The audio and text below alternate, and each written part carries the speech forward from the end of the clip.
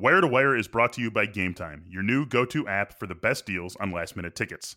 Did you know NFL ticket prices tend to drop right before the game starts? Game Time tracks prices in real time from thousands of trusted sellers, then shows you all the best last-minute deals with prices up to 60% off. More than 12 million fans have downloaded the Game Time app and discovered the fastest, easiest way to get into the game. One of my favorite things about the Game Time app is that it shows you the view from every seat you could potentially end up buying. There's nothing worse than buying a ticket and then having that view not be what you wanted it to be. That will never happen with the Game Time app. You get full panoramic views from every single seat that they have available. So head to the App Store or Play Store now to download Game Time and score awesome deals on last-minute tickets.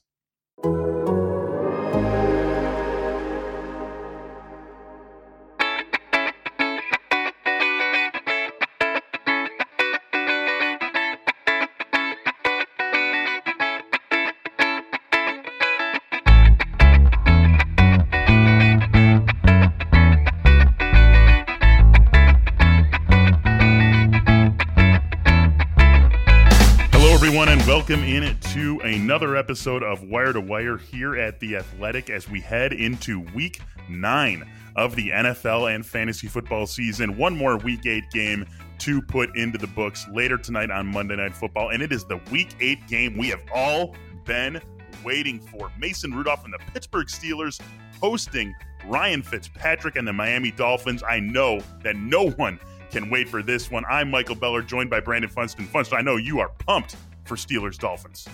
Yeah, I'll be sitting down watching it, but I'll be on the edge of my seat, I'm sure, the whole night. It's going to be crazy popcorn eating event here. Oh man, I mean they couldn't have drawn up a better schedule, right? For the Week 8 Monday Night Football game, one of the worst teams in the NFL against a team on its backup quarterback. This is just appointment television here. Yeah, I think at the beginning of the year, they're like, oh, the Steelers at least be interesting. I think everybody knew the Dolphins wouldn't be. But, now that the Steelers have lost Roethlisberger, yeah, this is just a tough one. There's just been a rough slate of kind of nationally televised games, a couple decent ones. But I feel like, the last few weeks, there's just been some real dogs. This is why we in the NFL love fantasy and love gambling, right? Because as long as we've got those two things, there's always going to be something interesting no matter which two teams are getting together. So I think that's what a lot of people are going to be tuning in for on Monday Night Football tonight to wrap up Week 8, the Steelers and the Dolphins. You can follow Brandon on Twitter at Brandon Funston. You can follow me on Twitter at mbeller. A reminder that we still have our 40% off deal going. If you go to theathletic.com/wire to wire, that's wire to, like the word to, wire, you can get yourself 40% off an annual subscription to The Athletic. You'll get everything we do at The Athletic, not just fantasy, but every sport, every podcast, every column, all will be available to you, including Jake Seeley's waiver column, which comes out on Monday night, midnight Eastern, every single week. A great companion for this podcast to cover the waiver wire from every single angle. Also, be sure to check out couple of our other podcasts that if you're listening to this, you'll probably be interested in. One is me and Emery Hunt, The Advanced Route. That comes out every Tuesday evening. Emery and I do what we can to bring stats and scouting together to help you in your fantasy football leagues. And Brandon, you've got a still new show on the fantasy basketball world, Dunks and Dimes with Eric Wong. How's that been going? It's going well. Eric Wong's a stud when it comes to fantasy basketball. He knows his stuff. So I just basically tee him up and let him, slam home the advice. And he's good for that. We are in season now, so you definitely want to check that out. We do that podcast on Fridays. And if you're, looking for help on the waiver wire and stuff, we're going to be there to help you out. Yeah, basically used Eric's rankings as a literal roadmap for my own fantasy basketball drafts, and I play in head-to-head leagues. You and I are in one. We tied our Yahoo buddy Scott Pianowski 4-4 in our Week 1 matchup over in the Yahoo Friends and Family League, and then in one with just home league with my friends, I went 6-4 the first week using Eric's rankings. Luke Kennard was a big one I got from him, and he's off to a nice start this season. So definitely a guy who knows what he's talking about. Check out Dunks and Dimes from Brandon and Eric every Friday here at The Athletic. With that, we are ready to turn our attention to the Week 9 waiver wire. We've got Rams, Saints, Falcons, and Bengals going on by this week. We start off our waiver wire look, however, with someone who has yet to play in Week 8, that being Mark Walton. Funston, I had him written in as our top pick even before the Dolphins traded Kenyon Drake to Arizona. If you missed that, Dolphins shipping Drake to the Arizona Cardinals just this Monday morning. So now Mark Walton has a clear line as the starter in Miami. That makes him, I think, easily the top waiver guy to go after. And if he's available in your league, he most likely is sitting out there as a free agent, depending on how your waiver rules work. Yeah, and you might say, "Oh, it's Miami," but Miami's going to have to they're going to have to push the pace offensively pretty much every week because their defense isn't good. They fall behind, and you might say, "Oh, well, that's tough on the running back." But Kenyon Drake, is made a serviceable living working off that passing game as well. Mark Walton is a versatile guy. He's had 9 catches on 11 targets this year, and he's actually run the ball pretty well. So if you're looking at a guy with Kenyon Drake gone, and this is someone that they liked when he got cast out of Cincinnati, they went out and grabbed him. He's a University of Miami guy.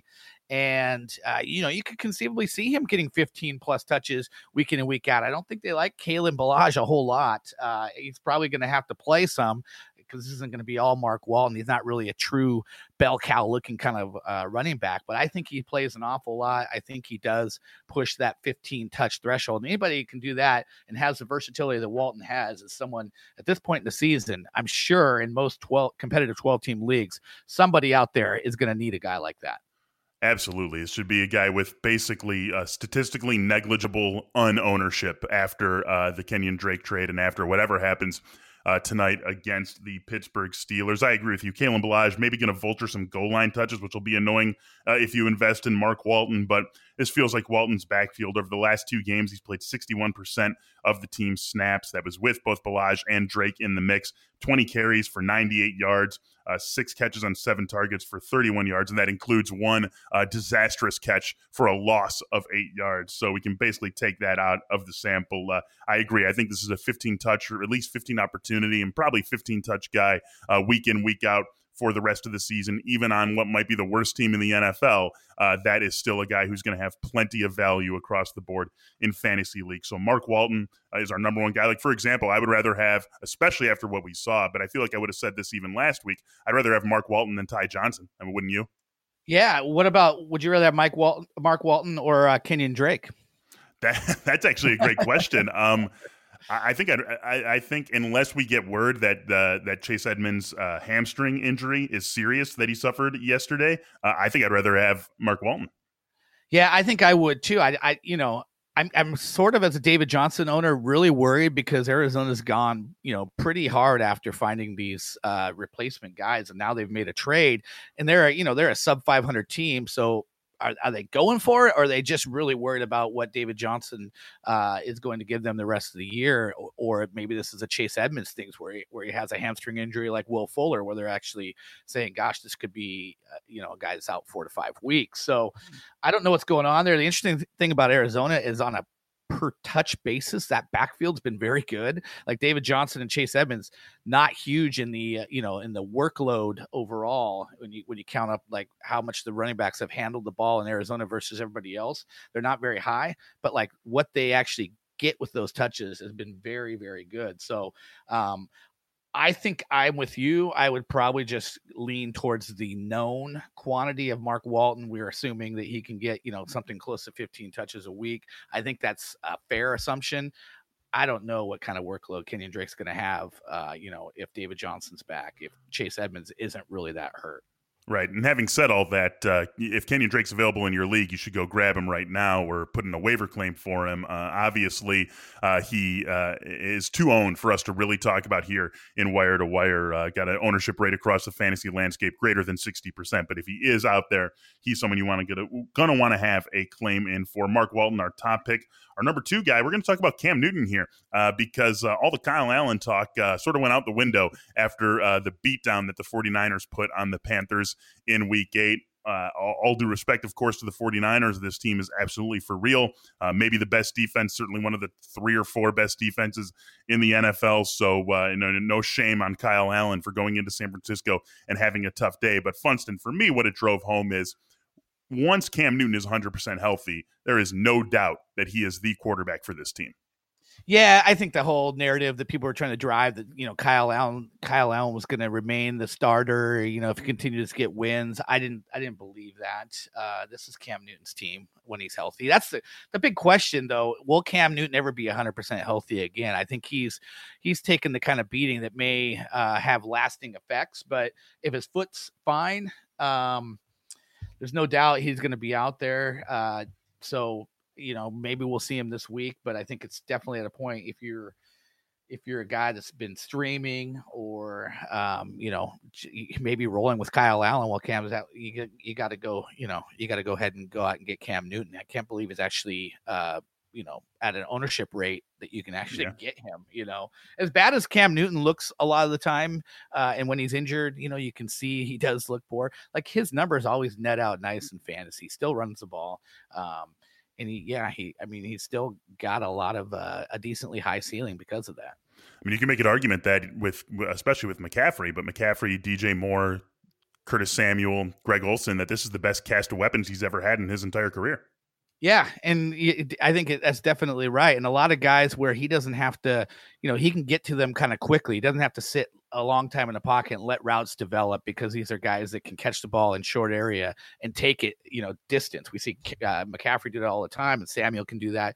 So, all of his weapons, I feel like maybe with the exception of Greg Olsen, are guys that can take short routes deep, or they can go deep, and Cam can hit them on vertical routes. There's a very kind of flexible receiving core that he has at his disposal. Yeah, next 3 games for Carolina. They're home against Tennessee this week, at Green Bay, and then versus Atlanta. So if Cam does get back, definitely someone who you're going to want to be grabbing no matter when that is. Last guy to talk about as one of our top picks is Rashad Penny. 8 carries for 55 yards in week 8. But the thing here really, Funston, is the speculative play, trade rumors surrounding Rashad Penny in Seattle. Chris Carson obviously has a stranglehold on that Seahawks backfield. If Penny were to get dealt to a running back needy team, he could immediately become a fantasy player of a whole lot of significance. Yeah, I agree. I'm kind of curious as a Seattle fan what they'd be willing to take for him at this point. He was a late first round draft pick. Just last year. So a season and a half later, are they going to, will they accept a 3rd rounder, a 4th rounder? I mean, Chris Carson clearly is their favorite running back. He fits their style. And I always feel like Rashad Penny, a lot of times they'll bring him in and they'll run some of the same between the tackles plays that Chris Carson can, make hay with. And Penny's really a guy that you want to work him to the edge a little bit more, because when there's an opening, you get out to the outside, like he can turn that corner and get upfield quickly. He's got a lot of stuff that you like, and there's some breakaway ability there.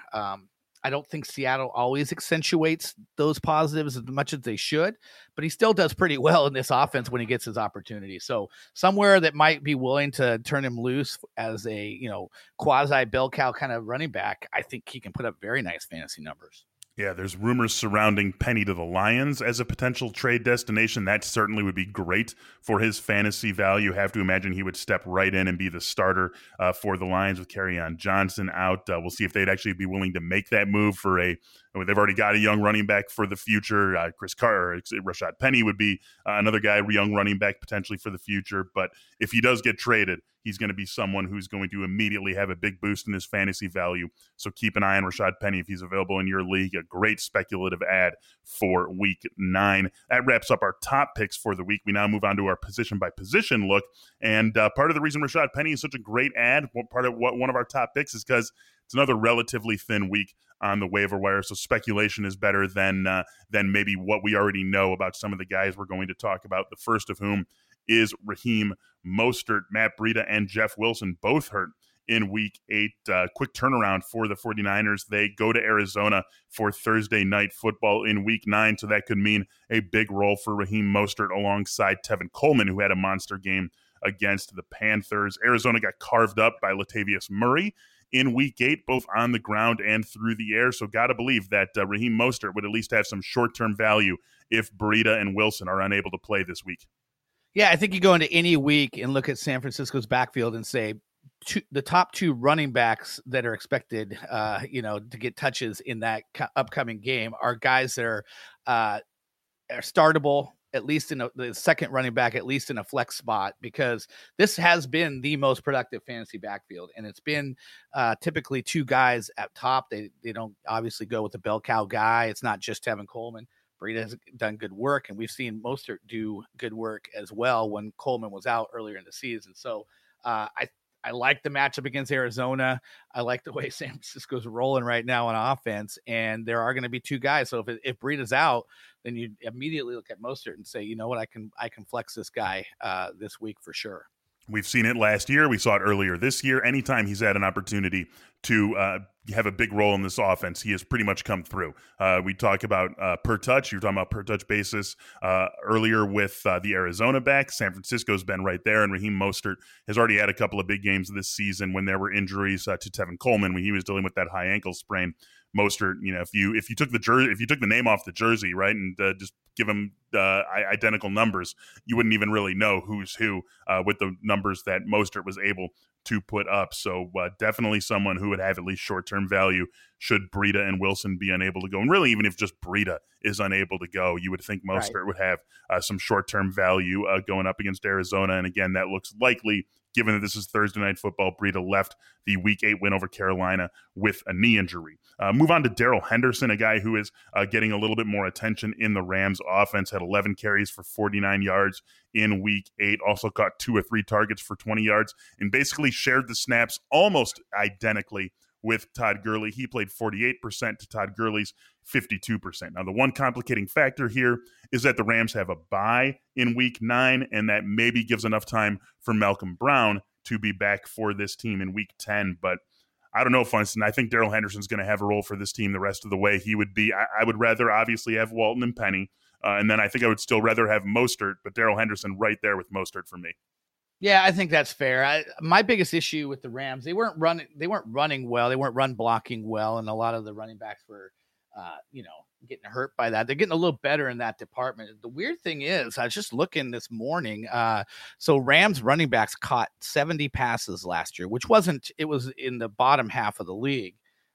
This year, they're on pace to catch 40. They are the very last team in terms of running back receptions, which doesn't feel right. Right? Like Gurley's been such a versatile threat in fantasy that you kind of feel like they've been a little bit more lucrative in throwing the ball to their running backs. But the reason I mention this is because that's such a huge upside thing in fantasy when you got a running back that can be involved in the passing game. And right now, I think, for as much as this Rams offense can be potent and can put points on the board when they're going well, if they're not throwing the ball to the running back, it's hurting all of these guys. And so how much upside does the guy that's backing up Todd Gurley have if he doesn't come in and get kind of those change of pace, and get involved in the passing game a whole lot? So for me, that kind of sours things. But I agree that I think maybe Darrell Henderson is going to sort of move past Malcolm Brown in the second half of the season. I can see that happening for sure. It's absolutely true what you say about the receiving upside. Our pal Michael Salfino has done really good work right here at The Athletic about how all touches are not created equal and doing what he can to quantify the difference between a rush versus a reception for a running back. And not having that receiving value really does hurt a back, especially with the way the game is played in 2019. I think Darrell Henderson could, though, push that receiving value for the Rams. Obviously, that's what they were most excited about him, or at least what they said they were after they drafted him and all summer, and why he was becoming a pretty chic pick in fantasy circles way back in early drafts in June and July. That hasn't quite borne itself out, but maybe he gets a little bit more run in the receiving game going forward, especially with the Brandon Cooks injury. Now we'll see if he's able to come back from the concussion after the bye, but that could be something that adds to Henderson's receiving volume. But either way, with or without it, we like him as our fourth back off the board this week behind Walton, Penny, and Raheem Mostert. I've got Trey Carson listed next. I think we can breeze through him. He surprisingly led the Detroit Lions in carries. Everyone splurged for Ty Johnson last week, and then it's Trey Carson who gets 12 carries. Didn't do much with them. 34 yards. He played 30% of the snaps. That was more than J.D. McKissick. So right now, for me, Funston, this feels like a backfield that, unless there is a Rashad Penny trade or something of that nature, it's just one of those that's just too much of a headache to even be worth figuring out.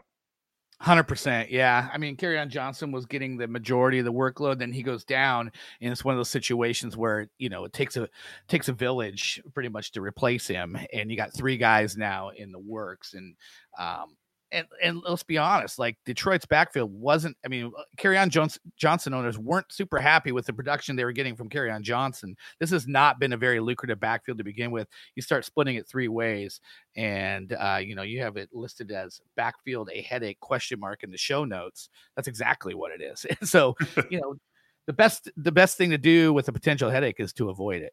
That's where I'm at on that. Yeah, I agree. They're at Oakland, at Chicago, and versus Dallas the next couple of weeks. None of those really. Maybe Oakland's a decent matchup, but again, I think this is a team that, as we've seen over their last two games, the last one played entirely without Kerryon Johnson, that they're going to lean into that passing game, and they're able to do it and win. Matthew Stafford has looked good this season with Kenny Golladay, Marvin Jones, T.J. Hawkinson. They've got some real weapons in this passing game, so I think we're going to see them lean ever more into their passing game and get what they get out of the backs, unless they do make a trade for someone like Rashad Penny. And then, of course, that would make Trey Carson, J.D. McKissic just as fantasy irrelevant as they were when Kerryon Johnson was healthy. The last guy who I do think is worth an ad is Darius Geis.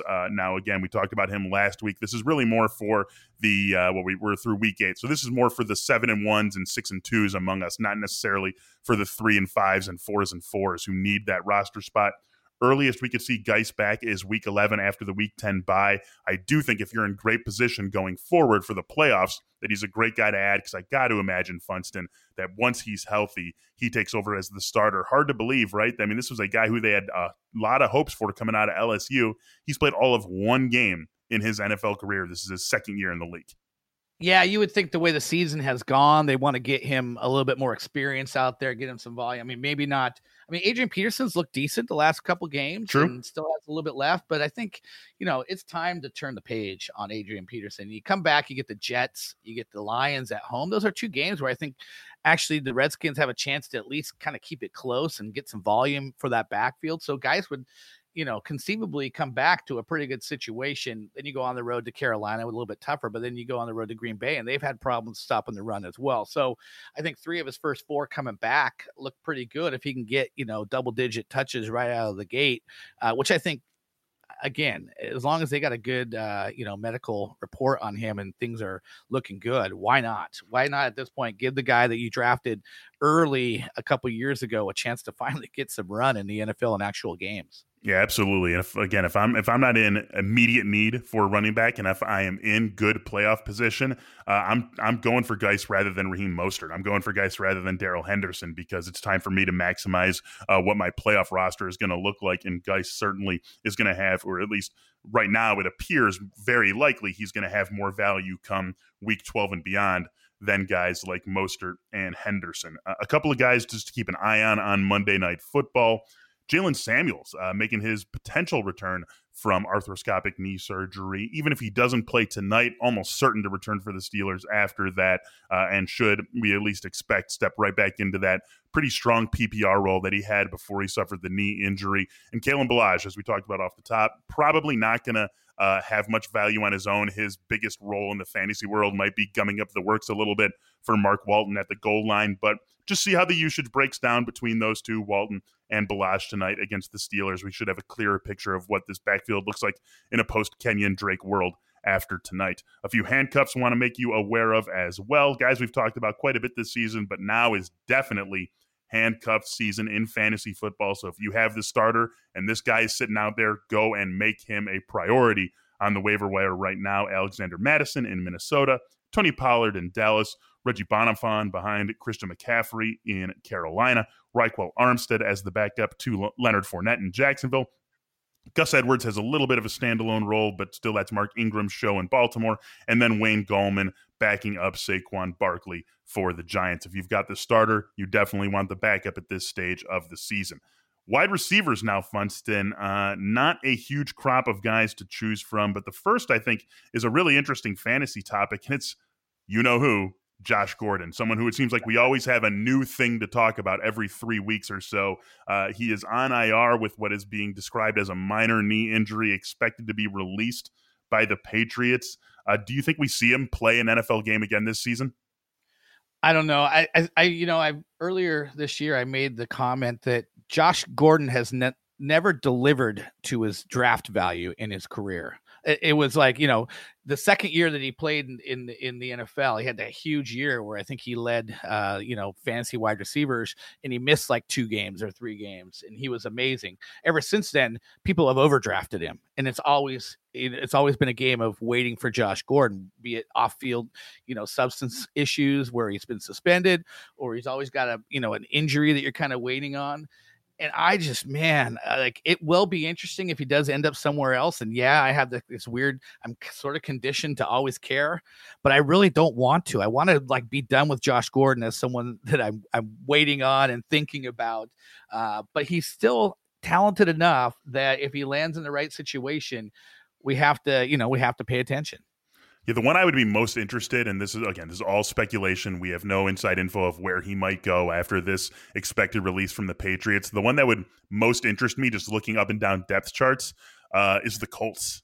I was looking at the Colts on my sheet of paper right now going, I wonder if he's going to say the Colts, because I can totally get that one as well. I mean, you got Zach Pascal and, Chester Rogers and guys that are just kind of meh sort of talents. Right. And the Colts are winning games. Barely, but they're winning them, and they're in contention. So yeah, Josh Gordon there would make a lot of sense, and a nice compliment to T.Y. Hilton's skill set. Yeah, absolutely. T.Y. gets down the field vertical. He can move all. I kind of liken Josh Gordon's almost to like a power forward tight end at this point, like an athletic tight end. He's gotten himself so big. He's kind of gotten like in that David Boston realm of just like ridiculously muscled up.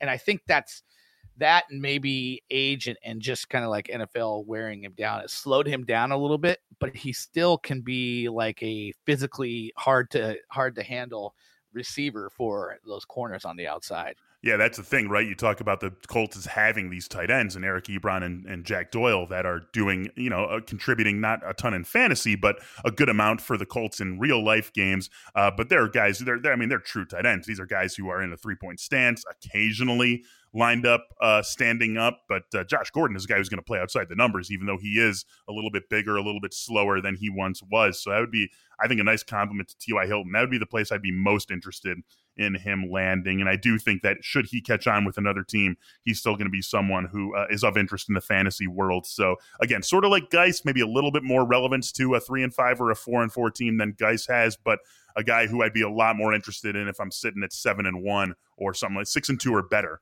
going into week 9.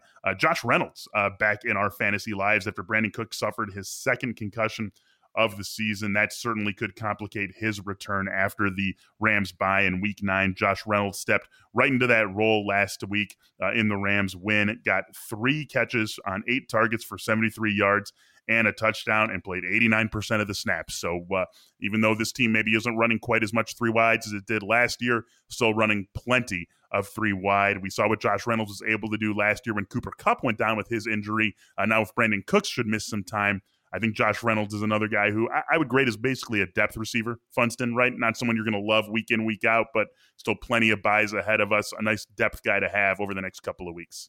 Yeah, and I think, you said we saw what he did last year when Cooper Kupp went out, and I do remember that. And it wasn't that great of a run. It wasn't that great of an experience. Like, there was a precipitous drop between the production that Cooper Kupp was giving and what Josh Reynolds was able to do when he stepped in.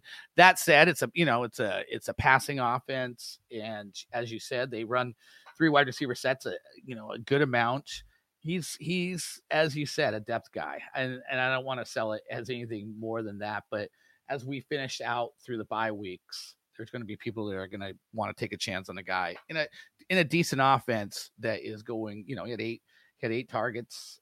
In this one with Cooks out, could he get 6 to 8 going forward on a fairly regular basis while Cooks is out? Yeah, I think he will. And for that reason, that's going to be intriguing. Yeah, after their week 9 bye, they go to Pittsburgh and then return home for games against the Bears and the Ravens. Funston, maybe you can explain why Auden Tate can't catch on in fantasy leagues, because I can't explain it. I can't figure it out at this point. I know the numbers aren't jumping off the page of you, but 13 more targets in week 8 against the Rams over there in London. He played all but 2 snaps for the Bengals as well, and had a TD taken off the board late. That line looks a lot better if that TD stays on the board, but still 5 grabs for 65 yards on those 13 targets. A bye this week for the Bengals, and then we're expecting, at least for the time being, AJ Green to return after that bye But I still feel like this should be a guy who is owned almost across the board. The fact that he's owned in about 30% of leagues to me is just unexplainable. Well, by the next time we talk, next Monday, he might be owned in less because of that buy, right? Like he's going to be the guy that people look at and just cut if they need to make room for somebody. And so it's too bad. And then AJ Green's back, and we'll see how things play out. He probably, Tyler Boyd can play in the slot, and I'm sure, Auden Tate could still be on the field with AJ Green. They can all kind of work this thing together, but certainly it does sort of cannibalize some of the production in this wide receiving core when AJ Green comes back. So we may never get Auden Tate owned in the league percentage that he should be, that it's justified. It's just kind of what it is. And he's been basically a better fantasy contributor than Tyler Boyd over the last month. Tyler Boyd's had one good game in that stretch.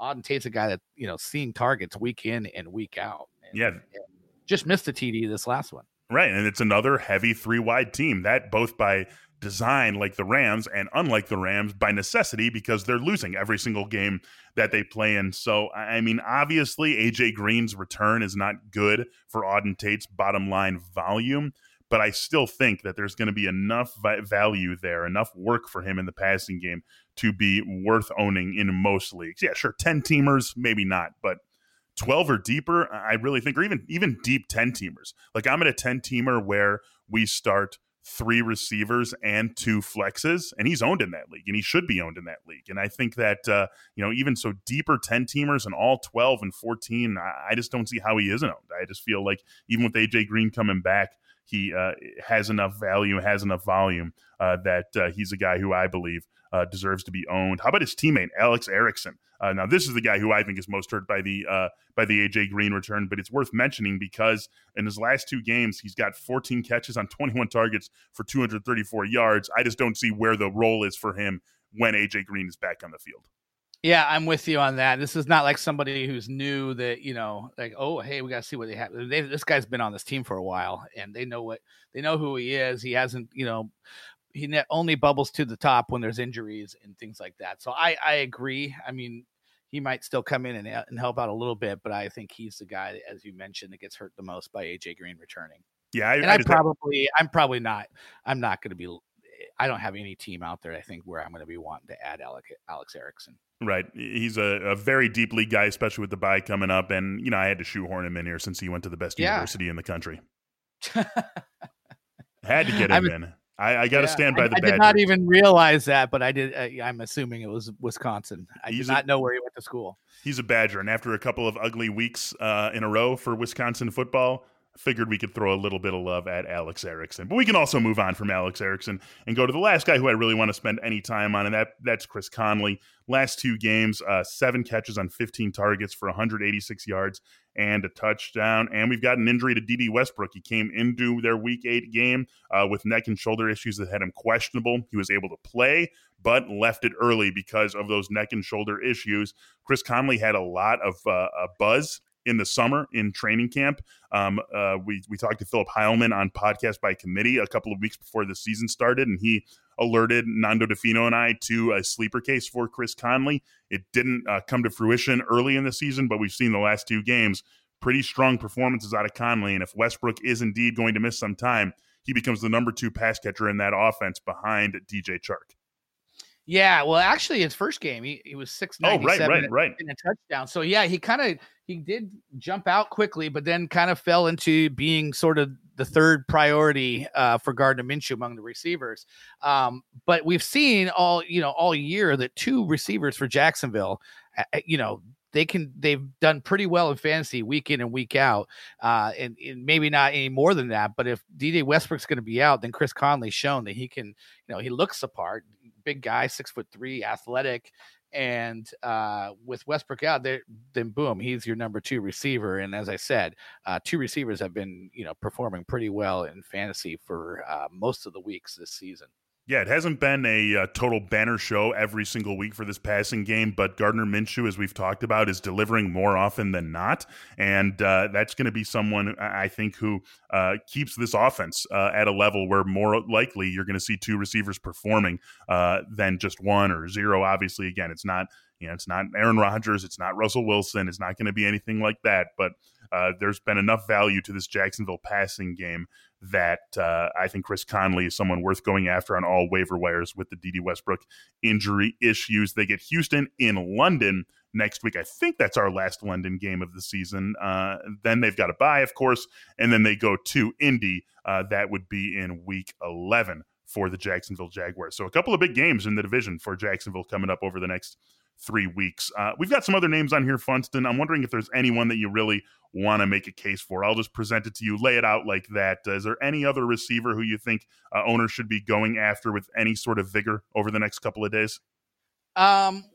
Vigor might be, a little strong. AJ Brown scored again. We thought this would be a better passing offense with Ryan Tannehill there. And for the most part, it was. I mean, Tannehill threw 3 touchdowns, didn't throw for 200 yards, but in weeks when you think that there's going to be, some passing game upside for the Titans offense, AJ Brown, although he didn't get big numbers, he keeps finding a way, either to get in the end zone or put up, yardage on even just a small amount of targets. So talent wise, we love him.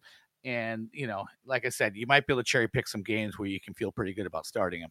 Yeah, I agree with you there. And again, Tannehill, at least brought some competence to the Tennessee passing game, even though the numbers weren't huge for A.J. Brown or Corey Davis. A.J. Brown did get in the end zone. I'll throw Danny Amendola out there also. Again, as we talked about, maybe this Detroit team turns into its passing game more often going forward without Kerryon Johnson if they're unable to make a trade for a running back. Well, the last 2 games, the Lions have scored at least 30 points. And in those 2 games, we've seen Danny Amendola turn 19 targets into 16 catches for 200 yards on 69% of snaps. You add in their week 1 game against Arizona where they scored 27 points. That's 3 games on the season where the Lions have scored at least 27 points. And in those 3, Danny Amendola has 23 catches, 32 targets, 304 yards, and a touchdown. So if they do end up being a very pass-heavy team for the rest of the season, I think there's enough in this offense to make Danny Amendola at least a bye-week PPR league sort of guy that you like in fantasy leagues. He would be the one guy other than the others that I would go after with at least some sort of excitement as I'm putting in my claims over the next couple of days. We've got a whole other host of wide receivers who could have value depending on your league, depending on the size, the parameters, the starting lineups. We're not going to bore you with all of them. Be sure to check out Jake's waiver column where he will cover more of those guys.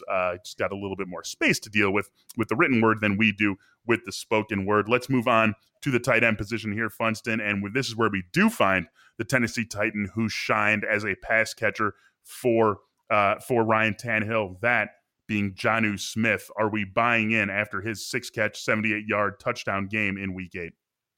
I kind of, I don't know how you view it, but I just feel like if it's Jonnu, I feel like he's going to put up numbers pretty similar to what I could expect from Delanie Walker. I don't really see that being a downgrade. I've had to go out in leagues where I had Delanie Walker and pick up Jonnu, and I just wait and hear what the decision is as to who's going to be the starter. And if it's not Walker, then I just plug in Smith and I feel just fine. Like I haven't lost, there's no missteps for that. That's kind of how I approach it. I think he has kind of like that back end tight end 1, sort of like just maybe you would consider him from like tight end 10 to tight end 12 most weeks when he's the starter. That's kind of where I'm at with him. Yeah, I agree with you completely.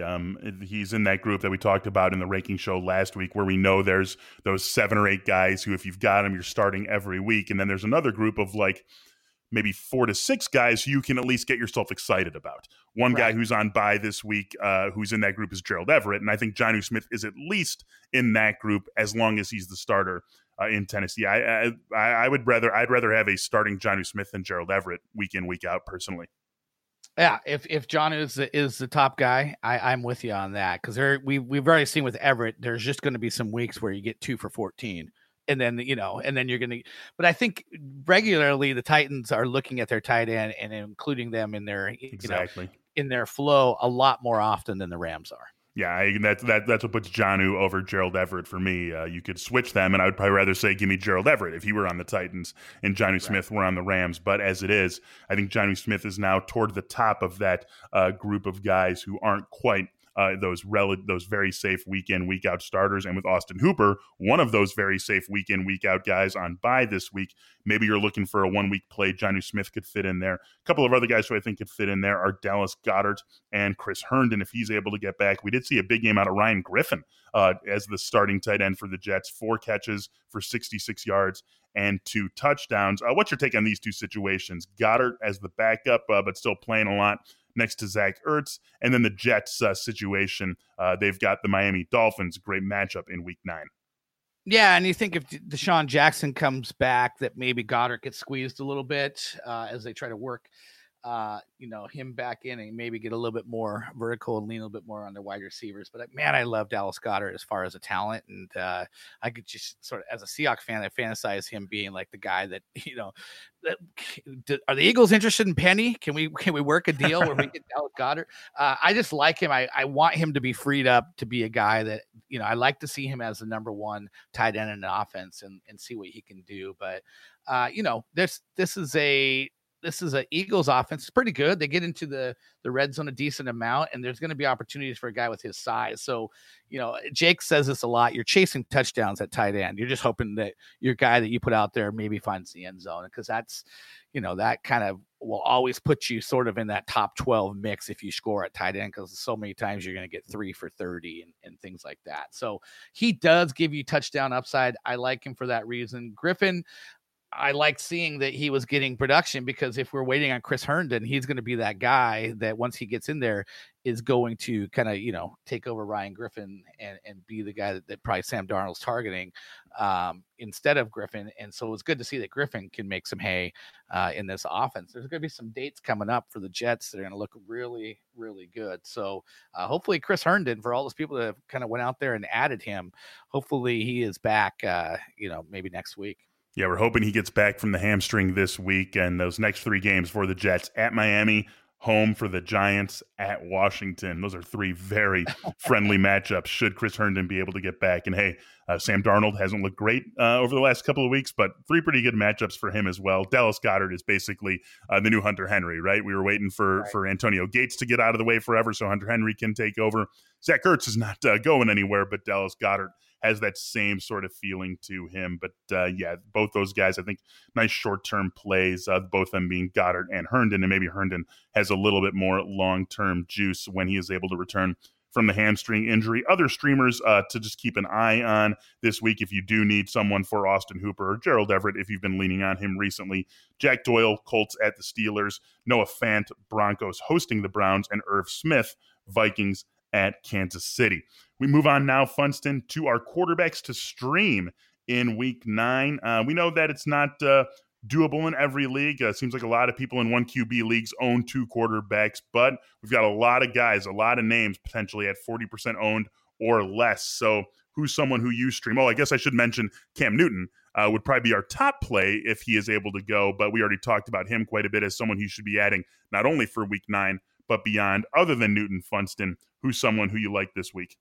Well, a guy that people, if they've watched him the last 2 weeks, are probably a little gun shy on him, is Sam Darnold. I mean, I think he's had 7 interceptions in the last 2 games. He's looked terrible. Let's also say that he's played some pretty tough defenses. That was the New England Patriots and the Jacksonville Jaguars. He gets the Miami Dolphins. And so you look at those 7 interceptions, you say, okay, what can Miami do to him? Well, Miami has 1 interception on the season, and they have 16 touchdown passes allowed. They're the second most friendly defense in the league to the quarterback position. Sam, they don't sack the quarterback a lot. So Sam Darnold conceivably can get some time to throw, and is facing a not very opportune defense at all. I think we can see the best of Sam Darnold this week in Miami. And I would also throw out on the other side, Ryan Fitzpatrick, who put up 280 yards, the week before. And I'm talking right now while he hasn't played against Pittsburgh. But Ryan Fitzpatrick going against that Jet secondary, their outside corners are susceptible. There could be some opportunities for him to work Devontae Parker and Preston Williams some more. So I think if you're really, really having to go deep, Fitzpatrick's not a terrible play, but my first choice definitely would be Sam Darnold. could be a sneaky fun fantasy game between the Jets and the Dolphins next week. I'm going to go Derek Carr as my top streamer for Week 9. Carr and the Raiders host the Lions in Week 9. The Lions have been a good team overall, but not necessarily a great pass defense. We saw Daniel Jones, after a couple of hiccups early, really carve them up, have himself a big fantasy day in that fun, exciting Week 8 game between the Giants and the Lions. I think Derek Carr can do the same, especially now that he's got Tyrell Williams back and healthy. Williams has looked good the last 2 weeks, so we've seen we've seen Derek Carr, do well with his full deck available to him. Obviously, Darren Waller, one of the most reliable tight end guys, week in and week out. So those are some of our favorite streamers in Week 9. Obviously, Cam, if he's sitting out there, Darnold, Ryan Fitzpatrick, and Derek Carr. How about the defenses, Funston? What's a unit that you're looking at to grab over the next couple of days? First of all, you got to go out and look and see. I know we're not allowed to really belabor entities in fantasy that are over 50% ownership, but the Seattle Seahawks defense is at 53%. And they got a win in Atlanta, in which they will not be feeling good. And I think they're going to they've had 2 kind of stinkers in a row, even though they beat Atlanta. They were bad at home against Baltimore a couple weeks ago. And then they were really bad in the second half against Atlanta this past week. I think they go home and you get Jameis Winston. So they're 53% owned in Yahoo leagues. You got to check and see if they're out there, because Jameis Winston has been incredibly giving. He's well ahead on the Christmas spirit now. So he's been very generous. I would say that of the sub 50% ownership teams, I would like the Philadelphia Eagles at home against Chicago. I mean, the one thing about Chicago is the offense just isn't that good. I mean, they haven't been incredibly giving in the Jameis Winston level. Trubisky, though, has been sacked 6 times. There's been 3 fumbles and an interception in the last 2 games. You look at the last 3 weeks, they've been about 23% more generous as an offense to opposing fantasy defenses than the league average. So I like Philly at home. I think they can get after Trubisky and, maybe make his life kind of miserable. I don't think Chicago's going to put up a ton of points in Philly, and maybe you get a couple turnovers along the way as well. Yeah, we've talked about the defenses who have been unable to take advantage of offenses' certain weaknesses, defenses with a bad pass rush who aren't able to exploit a weak offensive line, and that being a reason to believe in a team's offense. I think we get the reverse here. We know Philly's secondary has been a big weak point all year long, but I'm not sure Mitch Trubisky and this passing game is equipped to take advantage of it, and we also know that Philly can get after the quarterback. So Bears, not one of the better pass blocking units in the league, so definitely could accentuate Philadelphia's strengths while minimizing its weaknesses going up against this Bears team, considering how it's constructed. I'm going to stick with the NFC East, but go to the Cowboys. They visit the Giants. Again, this is a pretty competent and a Giants offense, I would say, more often than not, with Daniel Jones at the helm and with that fully stocked deck now that he's got Saquon Barkley, Evan Ingram, Golden Tate, all available. Maybe he gets Sterling Shepard back from the concussion this week. But still, we hammer this point home every single week. When you're streaming a defense, you're not necessarily looking for one that can totally shut down the opposing offense. You're looking for opportunities to get after the quarterback, to create a few turnovers. And I think that Dallas can do that against the Giants, especially if Dak Prescott and company are able to take advantage of a weak Giants defense, put Daniel Jones in predictable passing situations. Then I think you see them get a couple of sacks, maybe a takeaway or 2. And at the stream, that certainly is enough. So that's that's a defense, not someone, but a unit that I will be considering in Week 9. Also could like the Broncos hosting the Cleveland Browns in Week 9. That game in Denver, that could be a nice spot for the Broncos defense to get rolling from a fantasy perspective with a potentially compromised Baker Mayfield Cleveland team coming in to Denver. That's going to do it for us here on this episode of Wire to Wire. Thank you again for listening. Funston, thanks, man. Thanks for bringing the knowledge as you do every single week. Yeah, right back at you, man. And we got a couple decent games on national television to watch this week, so that'll be good. And always a pleasure. We'll do it again next Monday, huh? Yeah, I'm definitely looking forward to that Thursday nighter between Arizona and San Francisco. I think that's going to kick off what should be a very fun Week 9. We hope you're right there with us, excited for Week 9. Get those waiver claims in over the next couple of days. For Brandon Funston, I'm Michael Beller. Thanks for listening to Wire to Wire.